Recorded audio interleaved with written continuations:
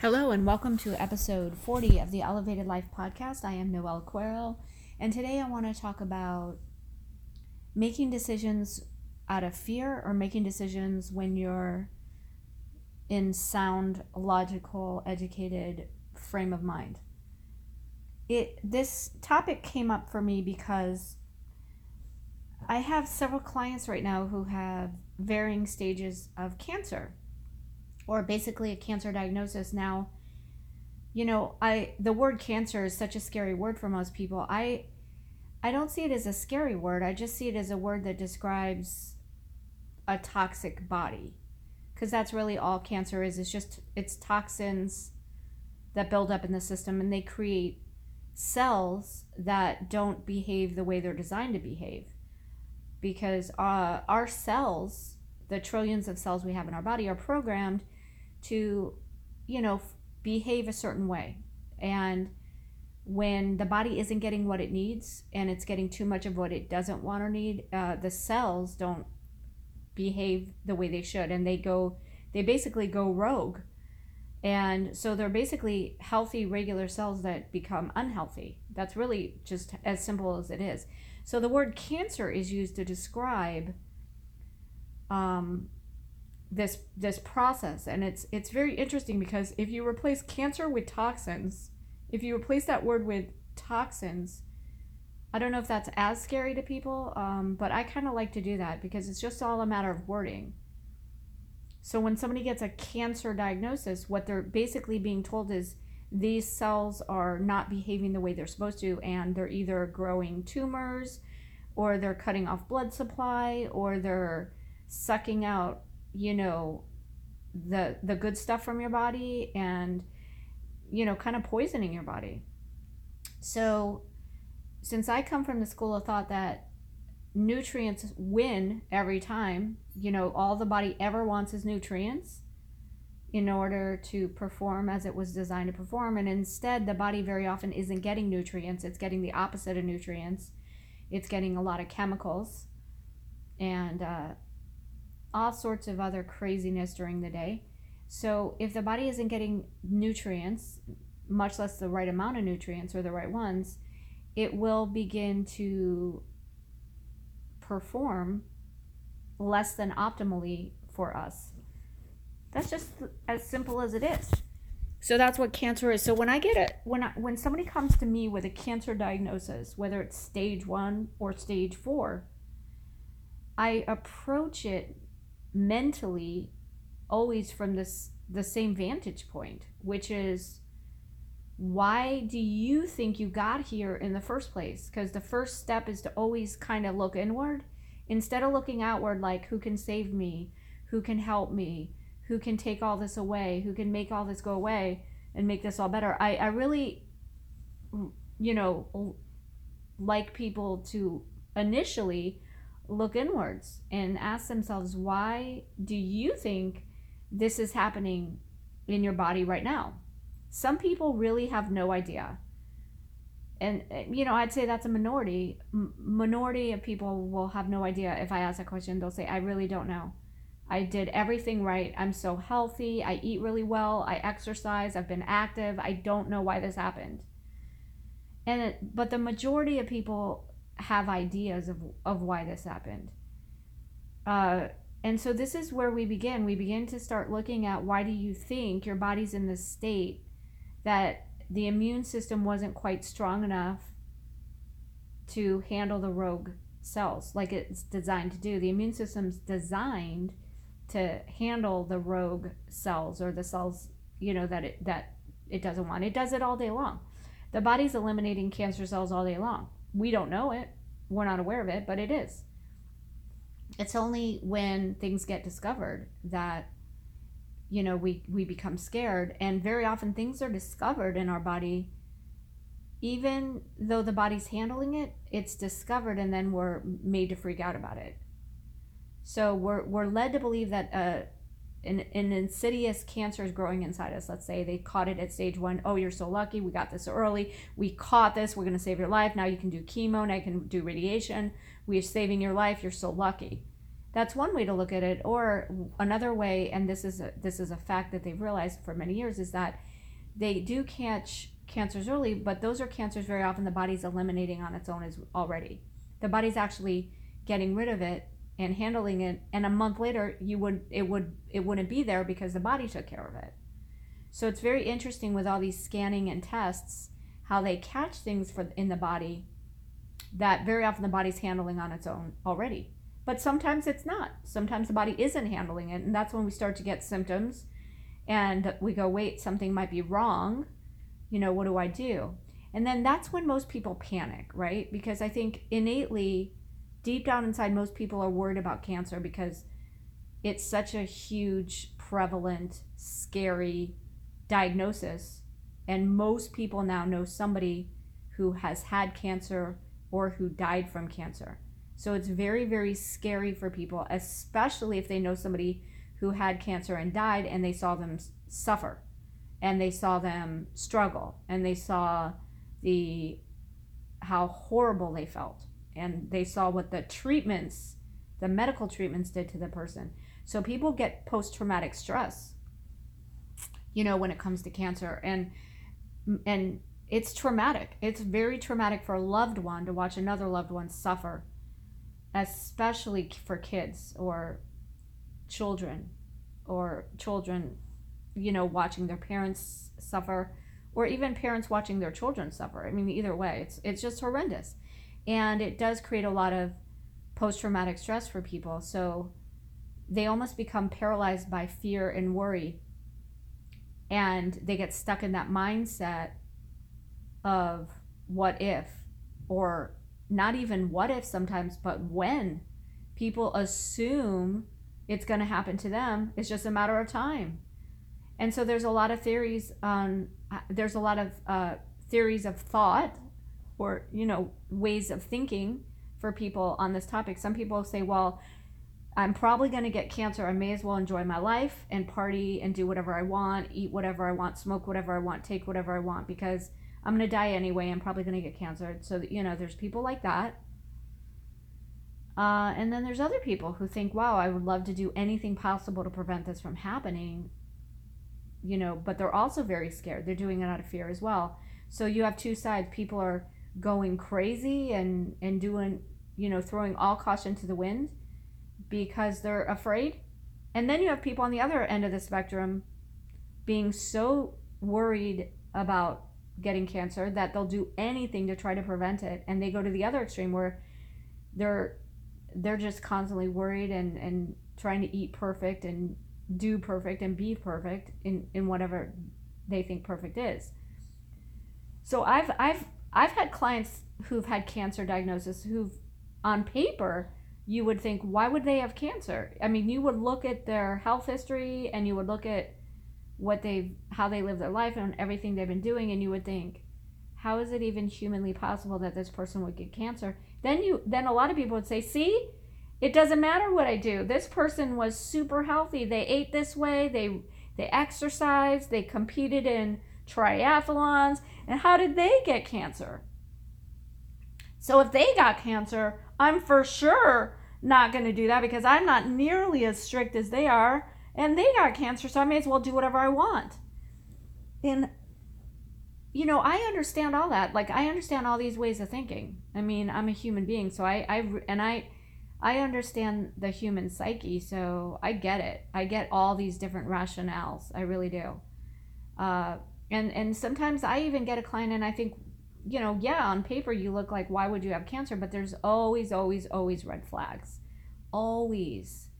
And sometimes the red flags are just not as obvious as they would be to the average person. So when I go over a health history with somebody and I ask very specific questions when they fill it out, we go back to their childhood.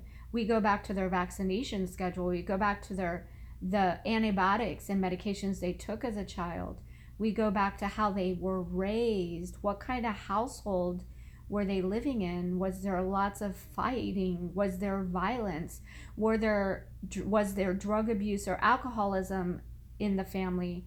Was there emotional abuse? Was there a lot of activity? What kind of food was everybody raised on? Were you free to express your mind? Were you encouraged to be yourself?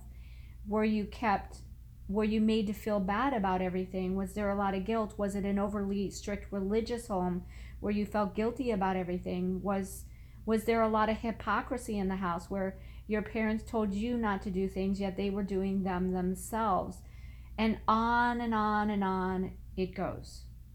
That's when you start seeing patterns and red flags in people's thinking and in their behaviors. And that's when you start to uncover why somebody starts developing cancer. Because it's not just what you're eating, drinking, or how active you are. It's your mindset, your beliefs, your thinking patterns, your emotional responses to things, your reactions to stress, how you manage stress, how you hold in your feelings or don't, how you stay angry or don't, and on and on and on it goes as far as why people develop cancer. Now, the point of doing this podcast right now is to just kind of touch on this because we're all very uniquely different, yet so similar. You know, human beings are very, very similar since most of us really do want the same things. And when you get a diagnosis of cancer and a doctor tells you, okay, well, this is what you're going to have to do. You're going to have to do this many rounds of chemo, and then you're going to do this many rounds of radiation. And well, does it matter what I eat? No, it's not going to matter what you eat. That doesn't make a difference, because this is what oncologists tell people. It won't matter what you eat or drink or do. Now, by law, oncologists have to prescribe chemotherapy if you have a diagnosis of cancer. By law, they will lose their medical license if they do not prescribe you a treatment protocol that has been outlined for them by the medical association that they are a part of, and also by the pharmaceutical companies. So they have to abide, like the big mafia, they have to abide by certain rules or they will lose their license. So even if an oncologist says to you, I don't believe this is going to work, it may give you a few more months of life. Let's say they say that to a terminally ill or a stage 4 cancer diagnosis. You know, we know for a fact this isn't going to save you, but it might extend your life by a few months. Then, you know, they have to say that. They have to prescribe it, even if they don't want to. They will lose their license if they don't abide by these laws. I've known many oncologists who don't agree with the recommendations, yet they have to say it. And this is very hard for a lot of doctors now because they have so many rules they have to follow so that they don't lose their license and their livelihood. It's very tough. So I'm not defending doctors, but I am saying that they don't have it easy right now. And there's a lot of great doctors and really, really great, well-intentioned, bright doctors who they have to do things differently or step out of the regular medical world if they want to practice how they want to practice. Because if they don't prescribe these drugs, even though they know the drugs will kill you, and even though they know you'll die from the drugs and way before you'll die from cancer, they still have to prescribe it. So what I always tell people is start educating yourself now. Do it now. Don't blow it off. Start reading books written by brilliant doctors who teach you and talk about not only their own personal experiences of healing from cancer naturally, but of patients who do, and they'll tell you step by step how to do it. There's brilliant doctors out there who've written books to help people like you make better, more informed decisions. There's a doctor who just wrote a book that says, don't trust your doctor. I think that's the name of it. There's another doctor who wrote a book said, doctors are going to kill you. I mean, there are really outspoken doctors now who can't believe the system that they were a part of, because it's a very broken system right now. And if they don't follow the rules, they're out. You got to play by the rules, because all rules lead to where the biggest money is. Money, money, money. So remember, when you heal, you're not a repeat customer, and repeat customers are the only thing that keep businesses going. And repeat customers come back out of fear. Empowered customers don't come back. So when you're educated and empowered and informed, you don't go back for more poison. You realize that only nutrients heal the body, only nutrients build the body up, only nutrients restore the cells, and only nutrients can push out toxins, and only nutrients can heal a damaged body. That's it. It will always be it. It's that simple. So if there's any books you're interested in me recommending to you to read, to start empowering yourself and educating yourself on, how do I really create a strong, healthy mind and body now, before I get a diagnosis and then I'm scared out of my mind and I can't think straight, and then I just listen to what they tell me to do and I do it because I don't know what else to do. And very often people don't have maybe the financial means to go seeking alternative solutions, and very often alternative solutions don't take insurance. Of course they don't take insurance, because the insurance system is backed by the pharmaceutical system, which is backed by the medical system, and it's a big triad of greed that they all feed each other. They keep each other going. So of course insurance doesn't support cures, even though you would logically think they would. They think, wow, you're going to save money if you get people healthy. But that's not the way it works. They make money by keeping you sick. So in order to get really good solutions and really good answers in education, and to make informed decisions, what you want to do is educate yourself now. Educate yourself now about how the body heals. And some of the good things to do on Google is healing the body naturally, healing from cancer naturally, healing autoimmune diseases naturally. There's literally hundreds and hundreds and hundreds of books. And there's video series on YouTube for free now. The Truth About Cancer, The Quest for the Cures. Oh gosh, there's so many on YouTube to start watching. Just start educating yourself and start questioning things more. Question things. I mean, don't be such, sheep get slaughtered. That's the term, and that's the truth. So if you want to just listen to what everybody says and go in the middle, unfortunately, the middle is not what makes it. So educate yourself, empower yourself now, learn how the body heals, educate yourself on nutritional healing, cellular healing, metabolic typing, reversing, healing cancer naturally. And you'll realize it's not that complicated. It's a very simple process. But the name of the game is consistency and determination and belief. Because it's not what you do one time, it's what you do every single day, over and over and over and over. That's what creates healing.